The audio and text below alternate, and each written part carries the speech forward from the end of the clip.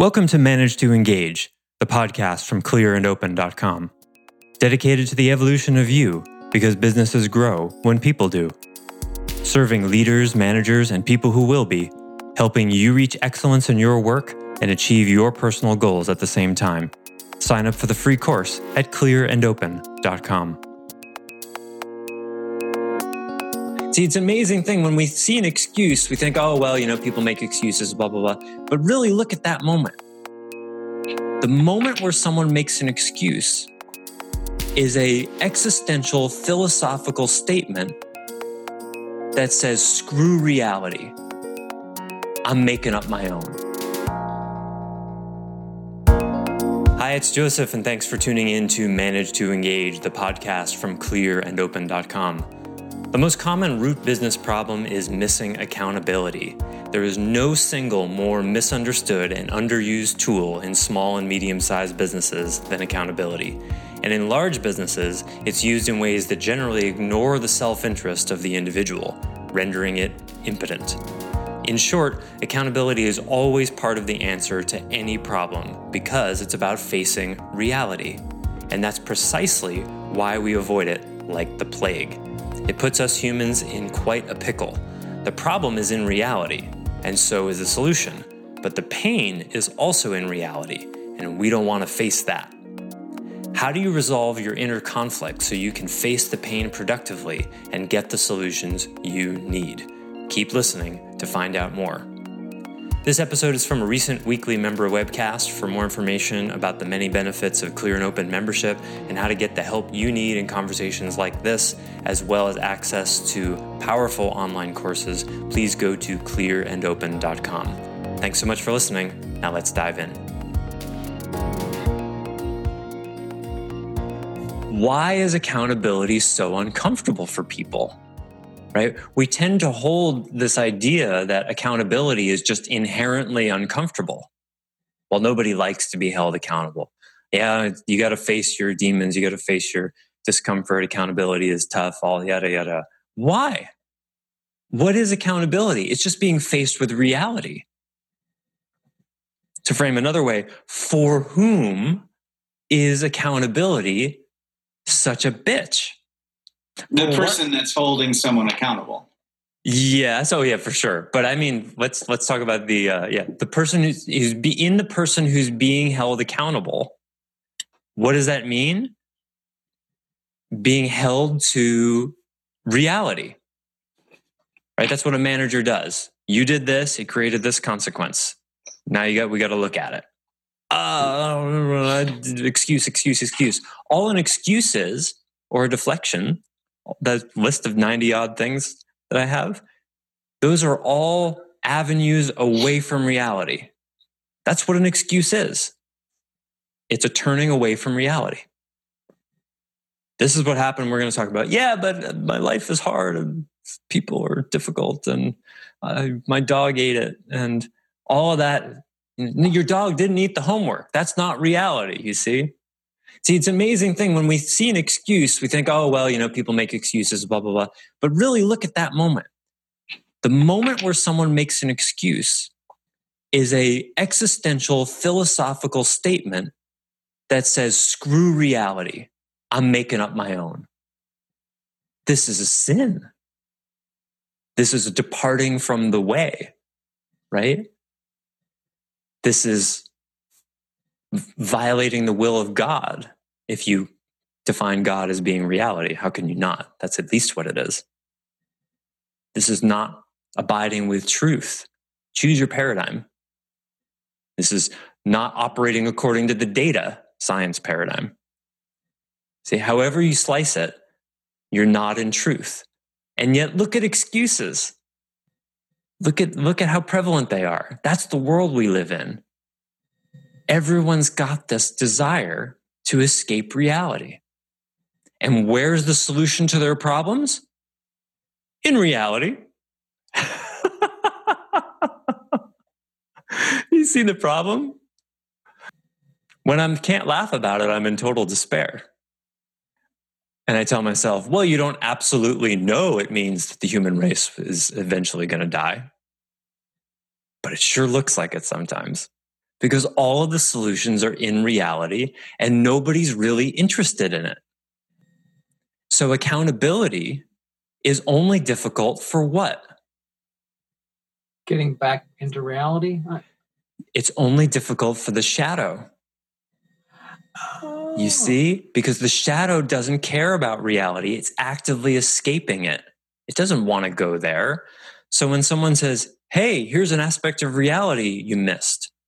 Your impact on this customer was such and such. Your impact on me was such and such. You didn't proofread this blog before it went out. What does an authentic, reality-oriented individual say in that moment? Thank you. Yes. Thank you. I really want to look at exactly what happened because I want to live in reality. And in that moment, I must have departed it. That's the gratitude you were just talking about. Amen. That's it. Thank you so much. I didn't know that. I was wrong. I did it badly, whatever it is. Thank you. And yet look at how difficult it is. If you want to find your shadow, all you got to do is look at how upset you get when you're held accountable. When I bottomed out my car, it took me about 12 hours or so of some pretty intense work to finally start to find the gratitude and to realize, okay, this is a hint from reality. After hours of just circles of this is going to cost me money, this is going to cost me time. I can't believe that person's driveway was so steep and blah, blah, blah, all that. No reality, no reality, no reality, no reality. Oh, I really needed a truck anyway. And then the process went really smoothly. I'm buying one today, the first one I test drove. And then there were all these really cool signs that I got to get from life. My friend of mine got a Toyota Tacoma 3 months ago. The woman I bought this house from has a Tacoma, and a massage therapist I happen to be talking to just a week ago, also has a Tacoma. Tacoma on the market. A friend of mine finds, sends to me. It's perfect. Has the same miles on it as a friend of mine's car that I'm borrowing. Just boom, just all set up. Oh. And it just served to me on a platter. And now part of me is like, oh boy, am I embarrassed for hating reality for this, because this is really good. The truck's even lifted. Which is and it's such an out of Joseph experience. I'm not a truck guy. I'm about to become one, right? But the funny thing is, like, because my shadow has a judgment about trucks. He thinks that they're a symbol of low consciousness. Wow. Right. And so for months, I've been like, oh, I'll just get a Subaru, right? I don't want to have a truck. The mileage is bad I'll just get a Subaru. It'll be high enough. And then I get garbage service finally, and I need to get garbage cans to the end of this road once a week. And you don't want to squeeze like a full-size garbage can. That's the kind of thing you throw in the back of a truck, not squeeze into a Subaru, a dirt road, a kilometer-long dirt road. And yeah, that's how much I was fighting it. And that's something I'm working on a lot right now. My Shadow's stories about low consciousness. And he hates things like dogs barking and people who play really loud, bad music, out of their cars and, all that kind of stuff. We can call you Bubba. Oh, that's not helping him. And my shadow shivers. Oh my God. I will say that your shadow and my shadow would get along famously. So this is a lifted, it's like probably 15 inches off the ground, this thing. Yeah. Does it have a gun rack? No, but it has an illegal tint. Oh, sweet. Right? 5% tint on the front windows. I mean, and like the people who are selling to me, like, they're truck people, and like they're telling me like one of the struts was leaking and I had to make a phone call to find out like something like what that would cost. And they're asking me questions. I don't know anything about truck struts. And I'm like, I don't know. Can I send you a picture? And how amazing that the very thing that I asked life for help with about this trigger I have, because I don't like hating my life every time I hear a dog barking. I don't like that. right? I want to make peace with that. And then life squeezes me into, you are now a truck owner, not just some ordinary truck, but a tinted, pimped out, lifted. Yeah. Welcome. I know. Yeah. Thank you. And I'm stoked about it. It was a hard week though. It was a hard week of fighting reality. We have to get a picture of this. You by your truck for the next meeting. Yeah. In some mud. For sure.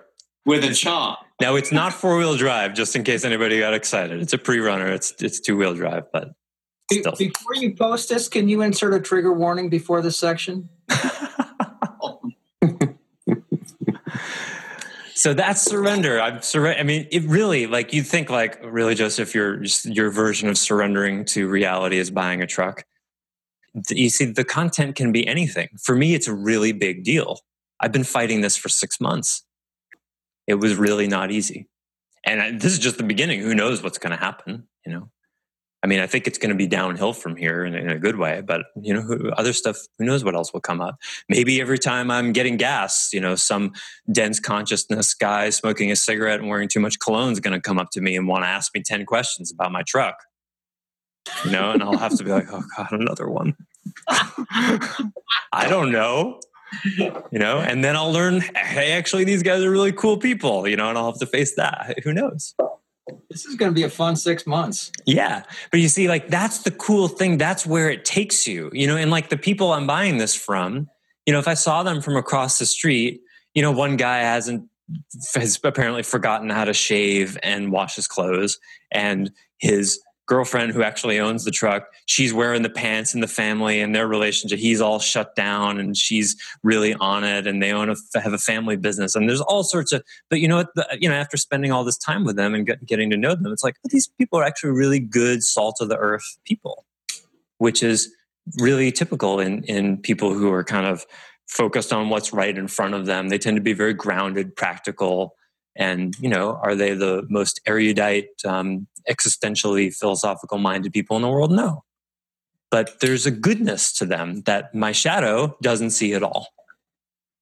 He doesn't see at all, to the honesty, the immediacy, the purity. There's a kind of purity to that kind of density.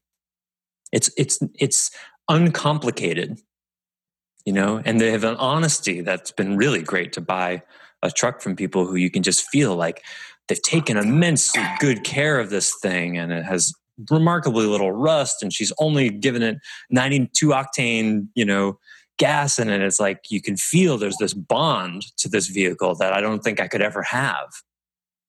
You know, there's so many good things about it that my shadow doesn't want to see. No, these are the people destroying the planet, zooming around, using up the rest of the oil, you know.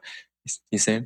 So when you surrender to reality, these are the kinds of emergent, unknown journeys it takes you on. And that's what makes it really fun once you get over the total lack of control that you have. We're like, okay, I'm buying a truck and I know nothing about trucks. That was not a comfortable 3 or 4 days, you know? So I did a lot of research and I learned a lot of stuff and I asked a lot of questions and I took it to a mechanic and it was all fine. But the story in my head the whole time was, this is not fine. This shouldn't be happening. That's the ultimate in anti-reality. The ego mind thinks it knows what should be happening. Donald Trump shouldn't be president, for example. Millions of people say that many times every day. No, he shouldn't be. He won the election. What makes you think he shouldn't be, right? But that's a filter you can go through your day with, or this employee shouldn't be making this mistake. My spouse shouldn't have said that. All shoulds, needs, and have-tos are anti-reality. Sins against God, if you will. Departure from the way for the Taoists among us. Pick your paradigm.